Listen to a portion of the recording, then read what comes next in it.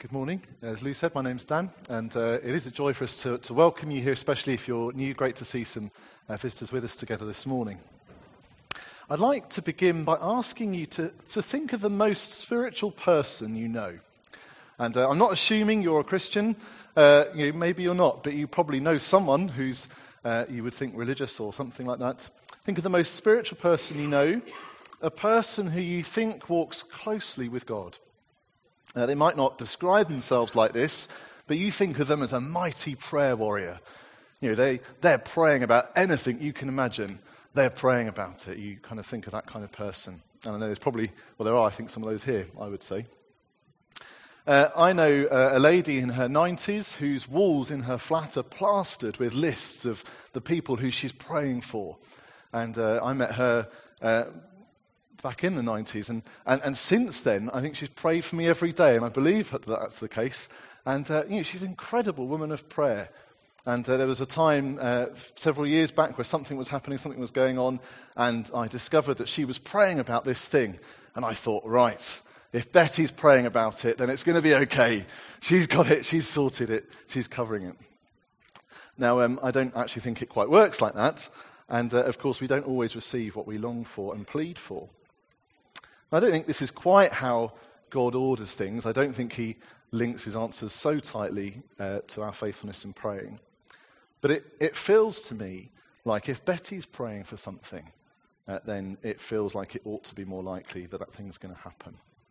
Do you know anyone like that? Well, forget Betty for a moment. What about if Jesus prays something? What about if God the Son, the eternal Son of the Father, who's always existed in perfect relationship with his Father, what about if he prays something? And so as we continue this series in John and continue looking at chapter 17 this morning in a prayer of Jesus, this is things that he prayed, that the Son of the Father prayed. And so we can hear and be encouraged. We can have confidence. We kind of worry about our prayers sometimes and get all worked up about them. We can have confidence in the Father's answering the Son's prayers. We can hear and learn deeper the heart of the Son, and therefore the Father who he reveals. We can detect in these prayers the things that matter to him, the things that are on his heart. We can hear and be changed into his likeness. We can take on board these concerns that he has and make them our burdens for prayer in our own prayer lives. So we're joining this prayer halfway through. If you missed last week, then you can catch up online. The message from last week's on the church website if you missed it. But we're going to join it in John chapter 17, and I'm going to read from that. It's on page 1085 in the Blue Church Bibles, 1085. John chapter 17, and I'm going to read from verse 6. I have revealed you to those whom you gave me out of the world. They were yours. You gave them to me, and they have obeyed your word. Now they know that everything you have given me comes from you. For I gave them the words you gave me, and they accepted them. They knew with certainty that I came from you, and they believed that you sent me. I pray for them. I'm not praying for the world, but for those you've given me, for they are yours. All I have is yours, and all you have is mine, and glory has come to me through them. I will remain in the world no longer, but they are still in the world, and I am coming to you. Holy Father, protect them by the power of your name, the name you gave me, so that they may be one as we are one. While I was with them, I protected them and kept them safe by that name you gave me. None has been lost except the one doomed to destruction, so that Scripture would be fulfilled. I'm coming to you now, but I say these things while I'm still in the world, so that they may have the full measure of my joy within them. I've given them your word, and the world has hated them, for they are not of the world any more than I am of the world. My prayer is not that you take them out of the world, but that you protect them from the evil one. They are not of the world, even as I am not of it. Sanctify them by the truth. Your word is truth. As you sent me into the world, I have sent them into the world. For them I sanctify myself, that they too, may be truly sanctified. Now, before we go much further, it would be helpful to step back for a moment and consider what John, the human author of this gospel, refers to when he writes the word world. This is important for our understanding of what Jesus means in his prayer. Jesus mentioned the word world quite a lot. You might have noticed that. It comes up quite a bit in here. And when John writes about the world, he's not writing about the universe, about the kind of planetary kind of thing. Excuse me. But the created order, especially kind of human beings, human affairs, in rebellion against God, our Creator, its Maker. John chapter 15, a few chapters earlier, is typical of how Jesus uses the word world. John writes in chapter 4, Jesus said in John chapter 15, verse 18, "If the world hates you, keep in mind that it hated me first. If you belong to the world, it would love you as its own. As it is, you do not belong to the world, but I've chosen you out of the world. That is why the world hates you." This is when John writes the world, he's writing about the world which hates Jesus and hates his followers. Humanity in rebellion against God. And so here in verse 14 of chapter 17, "I've given them your word, and the world has hated them, for they are not of the world, any more than I am of the world." And if you're familiar with John's gospel, you might be thinking right now, well, hold on a minute. Isn't John the one who says, God so loved the world that he gave his one and only Son, that whoever believes in him shall not perish but have eternal life? And yes, he is. John does say that. It's in chapter 3, verse 16 of John's gospel.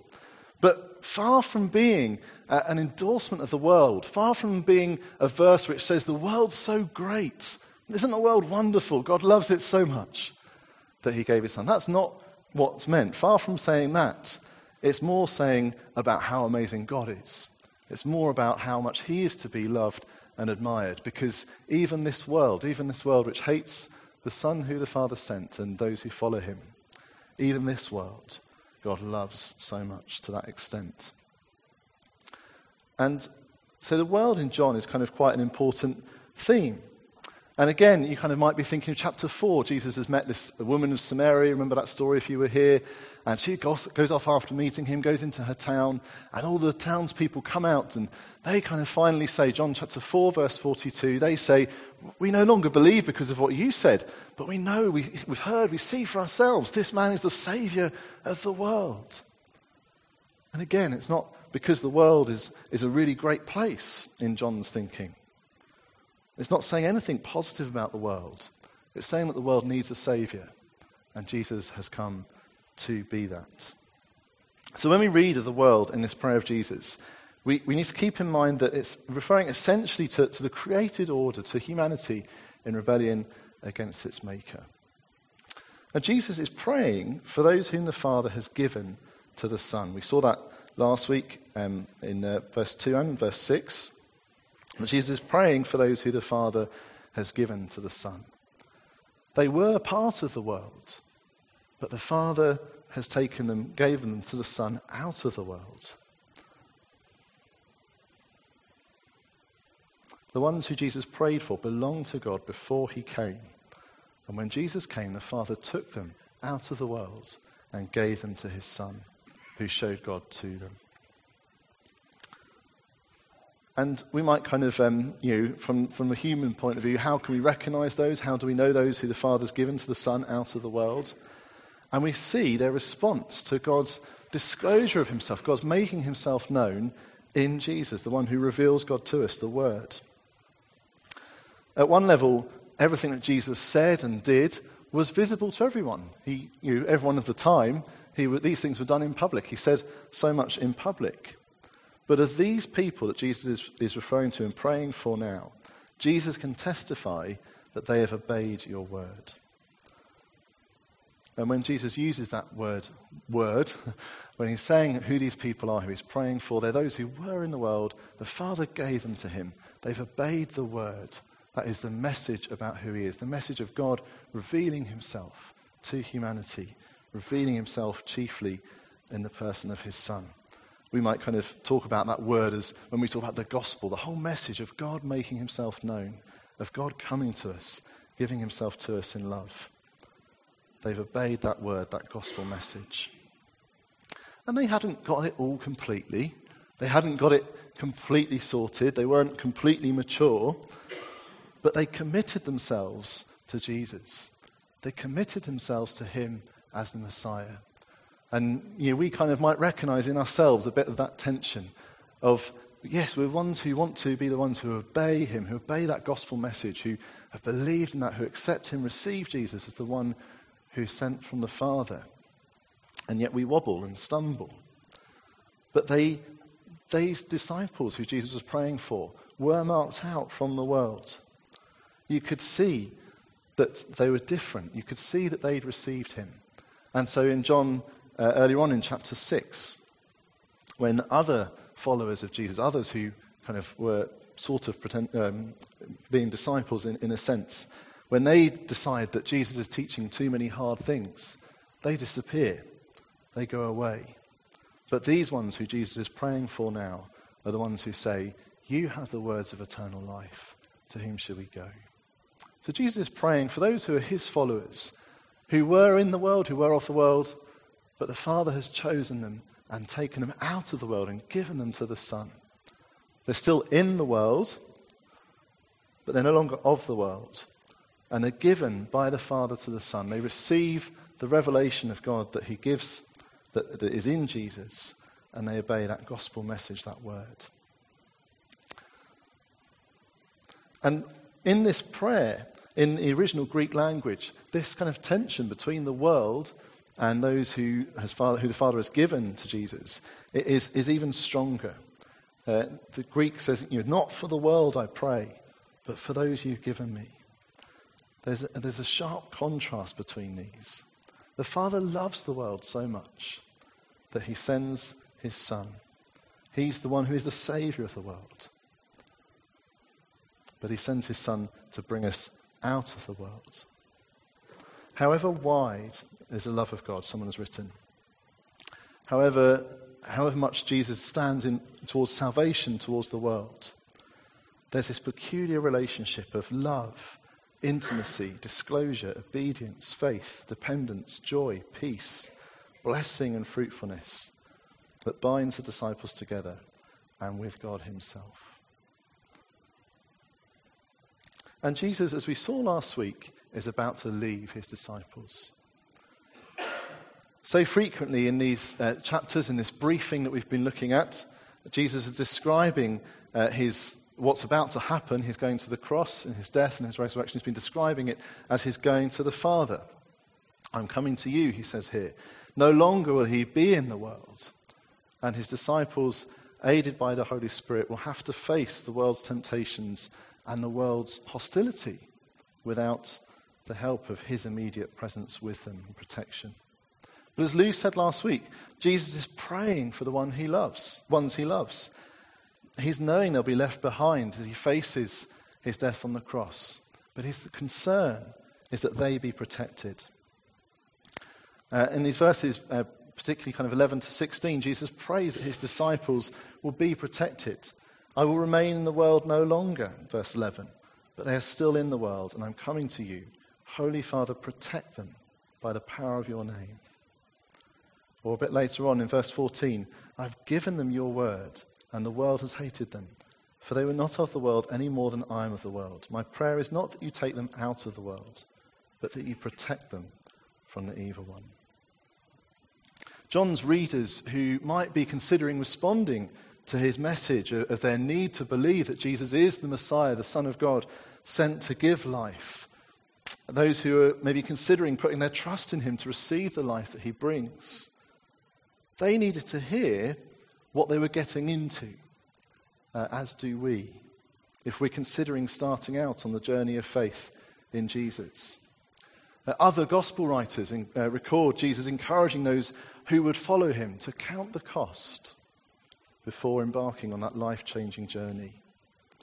And here, in the last verse of the previous chapter, the last recorded words of Jesus before beginning this prayer, Jesus reminded his disciples in chapter 16, verse 33, I've told you these things so that in me you may have peace. In this world you will have trouble, but take heart. I have overcome the world. So we're not withdrawn from the world. We don't get to escape it yet. But nor are we to be confused with the world. We're to be distinct from it with the help of Jesus, with the help of the Holy Spirit that he sends to be with us, to protect us. Doubtless, those who were reading this in John's day, in that culture, knew very well the implications of this. It's not so evident to us, is it, in the West? The persecution that we might face is not so evident. But there is this cosmic spiritual nature of conflict. It's the evil one who we face as an enemy. And we don't get to escape it. But we are assured the safety that God provides, the prayer, as the answer to the prayer of his own dear Son, will be answered. And in verse 12, Jesus said he's protected and kept safe those that the Father has given him. And as surely as the Father hears the prayers of his Son, will be protected.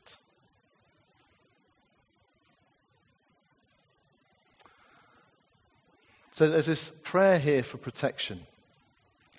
But also, did you notice how Jesus addressed his Father in verse 11? Have a look again at verse 11 of John 17. And he says, towards the end of that verse, Holy Father, protect them by the power of your name. And that's kind of a really important title that he's praying for his Father there. It kind of helps us understand a bit more of the prayer later on. Holy Father. It's got this kind of awesome transcendentness, isn't it? Holy. We'll think about what that word means in a minute. And Father, that kind of intimacy, someone who is in the family. That's what it's meant to evoke. But it prepares the way for what he's going to talk about in these words of sanctification, or maybe your translations say consecration. These words of setting apart, which are in these verses, particularly verses 17 to 19.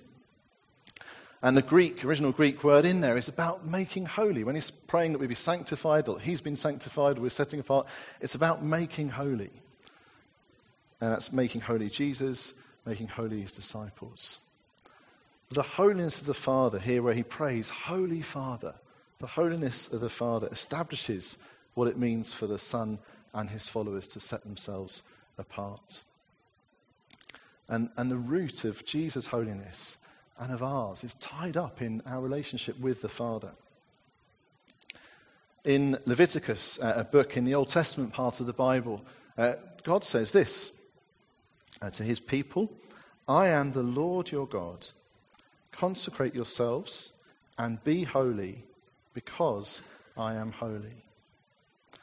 And Jesus kind of picks that sort of theme up in Matthew. He says, be perfect, therefore, as your heavenly Father is perfect, Matthew 5. And Peter, in 1 Peter 1, quotes the Leviticus passage for New Testament followers of Jesus. But just as he who called you is holy, so be holy in all you do. For it is written, be holy because I am holy. Now, what's this all about? I've got a little aid here. This, if you can't see it from the back, is a washing up brush. And I did think about bringing a toilet brush with me as well, but it's a bit gross, isn't it? And so you just have to imagine I've got a toilet brush in that hand. Now, these are kind of common things, aren't they, that we kind of get, I think. Most of us will have used a toilet brush, and most of us will have used a washing up brush.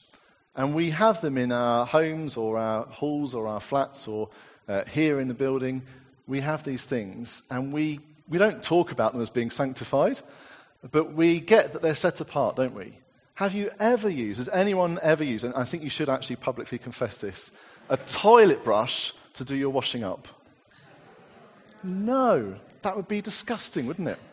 The toilet brush is set apart for that disgusting job. Well, let's not go there.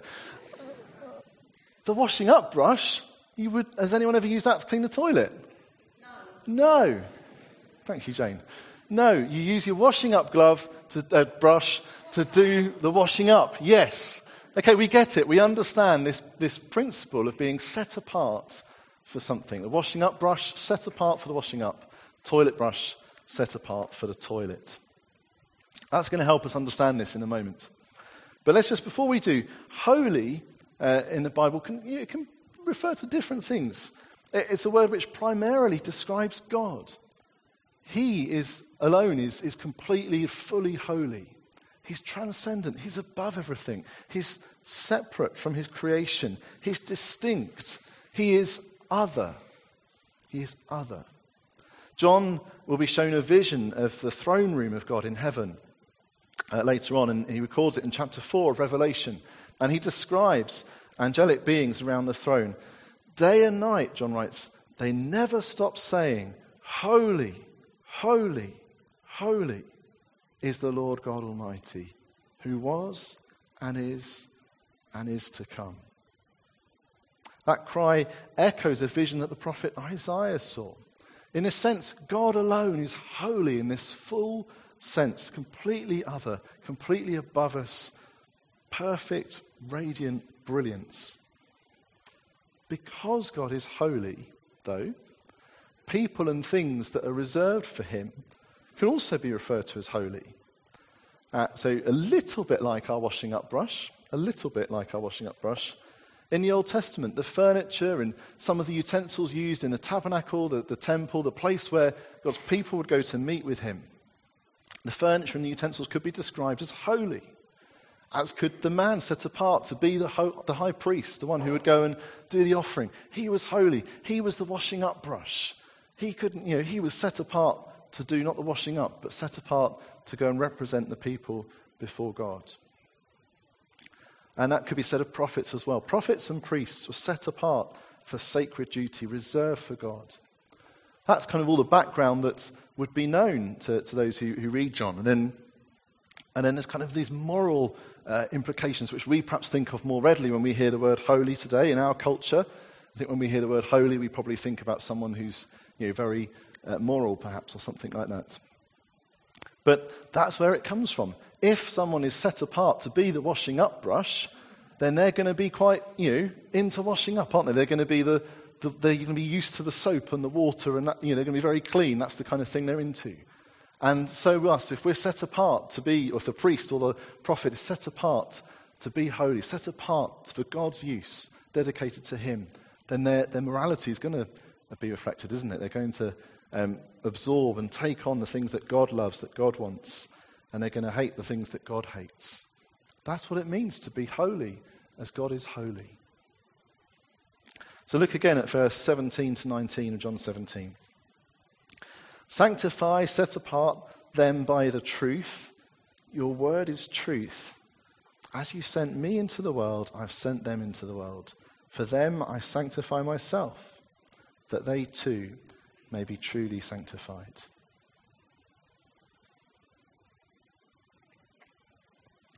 Jesus is the one who the Father set apart, who he sent as his very own into the world, dedicated to him in that kind of sense. The Father reserved the Son for his own purposes in his mission into the world. Jesus also says that he sanctified himself. It wasn't just that the Father sent him. Jesus sanctified himself, verse 19, set himself apart to do what the Father gave to him. And in John, being set apart like this is linked to mission.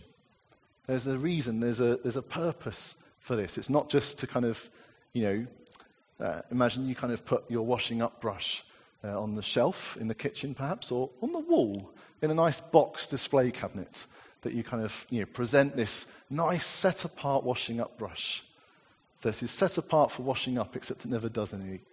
That's not the idea here. The idea is we're set apart for a purpose.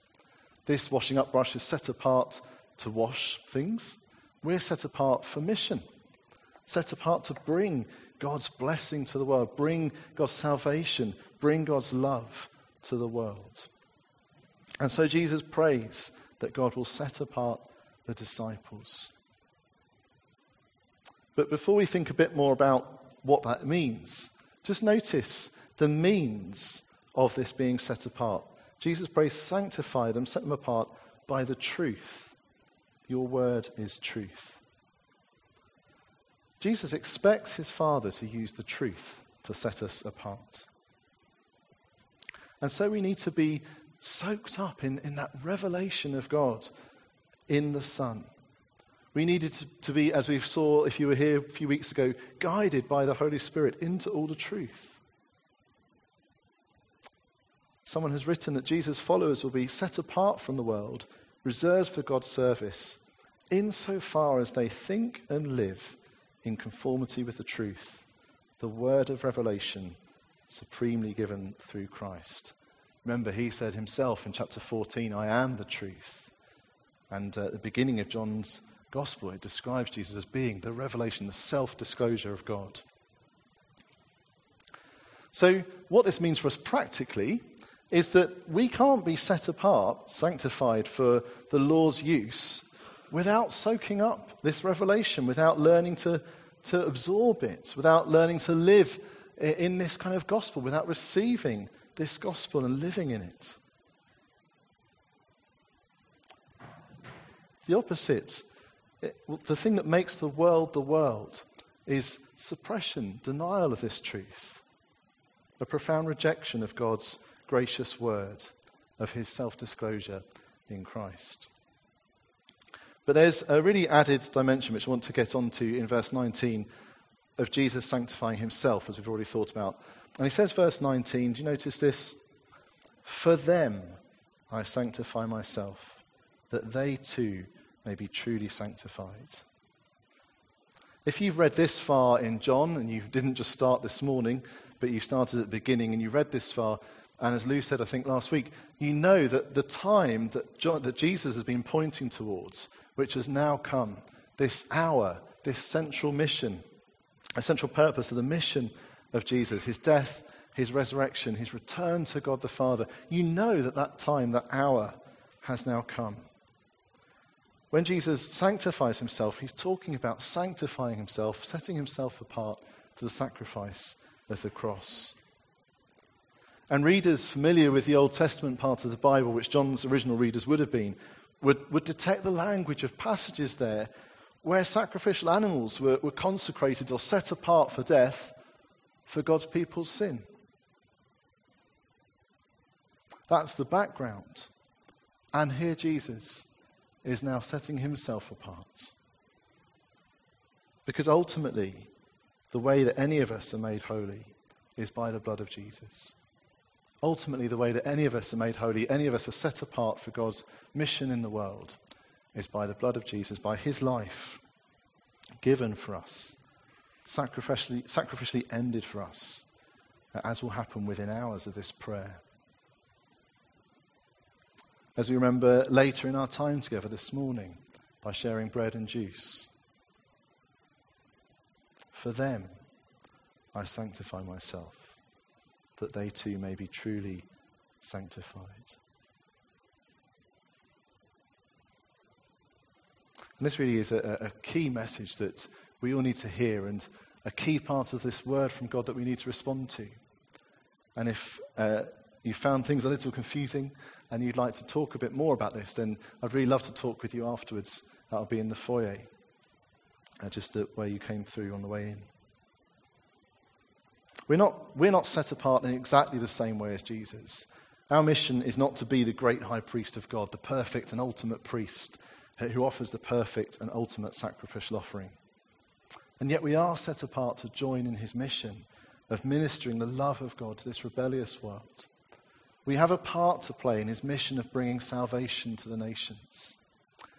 This is the mission we're celebrating Anna being sent on this morning. And it's the mission the rest of us are sent out on in the whole of our lives.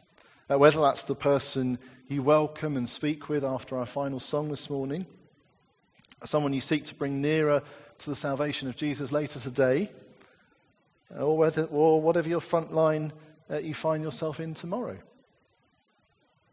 And maybe writing down or taking a photo of verses 18 to 19 and just looking at them again in the morning or tomorrow lunchtime or whenever.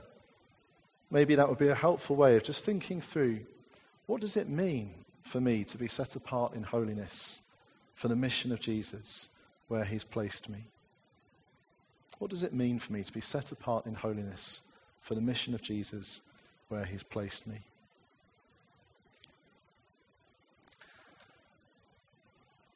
Jesus continues in his prayer from verse 20, which we'll just read briefly before we finish. John chapter 17, verse 20. My prayer is not for them alone. I pray also for those who will believe in me through their message. That might be some of us in this room today. That's encouraging, isn't it? That all of them may be one, Father, just as you are in me and I am in you. May they also be in us so that the world may believe that you have sent me. I've given them the glory that you gave me, that they may be one as we are one. I in them and you in me, so that they may be brought to complete unity. Then the world will know that you sent me and have loved them even as you loved me. Father, I want those you've given me to be with me where I am and to see my glory, the glory you've given me because you loved me before the creation of the world. Righteous Father, though the world does not know you, I know you, and they know that you've sent me. Well, there's some great stuff there. Sorry, I didn't finish that reading, did I? I've made you known to them and will continue to make you known in order that the love you have for me may be in them and that I myself may be in them. There's some great stuff there. We're not going to go into the language of glory this morning. That was covered last week. So do catch up on that if you've missed that and want to kind of pick up on that theme. We're not going to go that much into the language, and this astonishing language of how God loves us, which we kind of read about here. We've thought about that a bit earlier on in this series as well. But it's worth noting it, though, this incredible love that we are loved with. We've seen before how Jesus has told us that we're loved as he is loved by the Father, so are we loved. And it's incredible, it's astonishing, that love that we're brought into. But it's all connected with this theme of unity, that all of them may be one. That we may be one as Jesus and the Father are one, so that we might be brought to complete unity. And this is just worth noting, because this is the prayer of Jesus. This is the end of his prayer on the night before he goes to the cross. What's on his heart? The unity of his people, the oneness of his church. It's a unity that's observable. The world will see it. Excuse me. But it's really important, isn't it? It's really significant. This is what's on the Lord Jesus' heart as he goes to the cross. His prayer that his church may be one, even as he and the Father are one. Not just kind of, we chat to each other on a Sunday. That's not quite how much the Father and the Son are one, is it? But that we're one in this intimacy, in this closeness. It's unity in Christ, in the truth as he's revealed it. It's not just kind of, you believe there's a God. Great, we're one. It's unity in Christ, and unity in the revelation that he's revealed, in the gospel word that he's revealed. It's important. We need to pray for it and work at it. It will cost us. As we've seen already in this series, love will cost us. And we can expect that we probably won't get this perfectly right yet. Notice his prayer in verse 23, so that they may be brought to complete unity. I'm not sure that he expects us to be there yet. But it's something that we should be longing for, praying for, giving of ourselves for, so that we might share richly in that unity with each other and that fellowship with the Father and the Son. And there's, again, a missional side to this as well. That if the world sees that love, that out-of-this-world love, extraordinary love and unity, if the world sees that, and Jesus says twice here, at first in verse 19, so that the world may believe that you've sent me. So if the world sees our love, if we get this right, or God working in us helps us to get this right, and the world sees that love, then they'll believe that Jesus was sent by the Father. They'll believe in that revelation. They'll believe in his word. But also verse 23, as we head towards this complete unity, Then the world will know that you've sent me, and also the world will know that the Father has loved us, even as he's loved the Son. That's quite an exciting thing to invite people into, isn't it? A community of unity, of deep intimacy, of deep love, of love which puts the other first. And a love which isn't just enjoyed horizontally between ourselves, but actually that we're invited in to share the love of the Father and the Son and the Holy Spirit. I think that's quite an attractive prospect. I'm going to finish by praying now, and then I think the band are going to come up and lead us. Let's pray.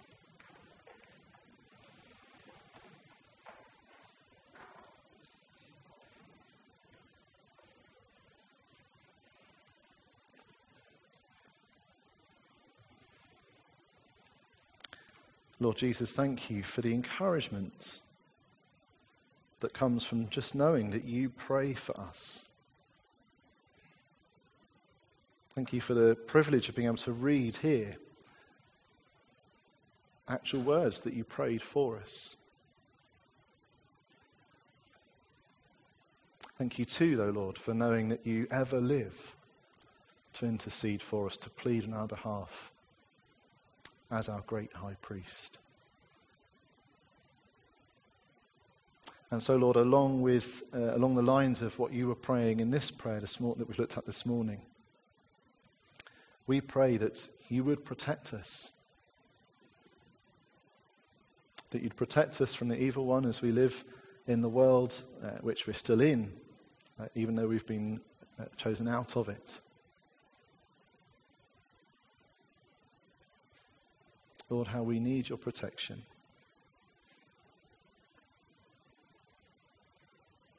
And so we pray you'd protect us.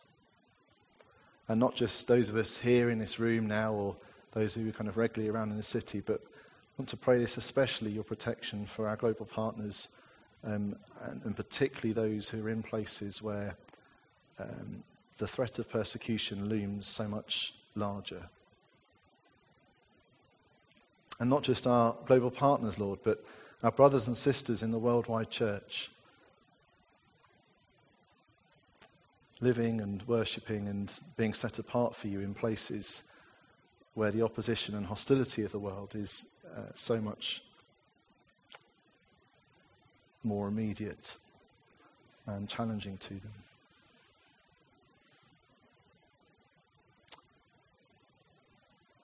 Father, please, would you protect your people? And please, too, fill us with the joy of Jesus the Son. Thank you for that prayer here as well, that we might have the full measure of the joy of Jesus within us. And Father, also, would you set us apart in holiness for the mission that you called us to?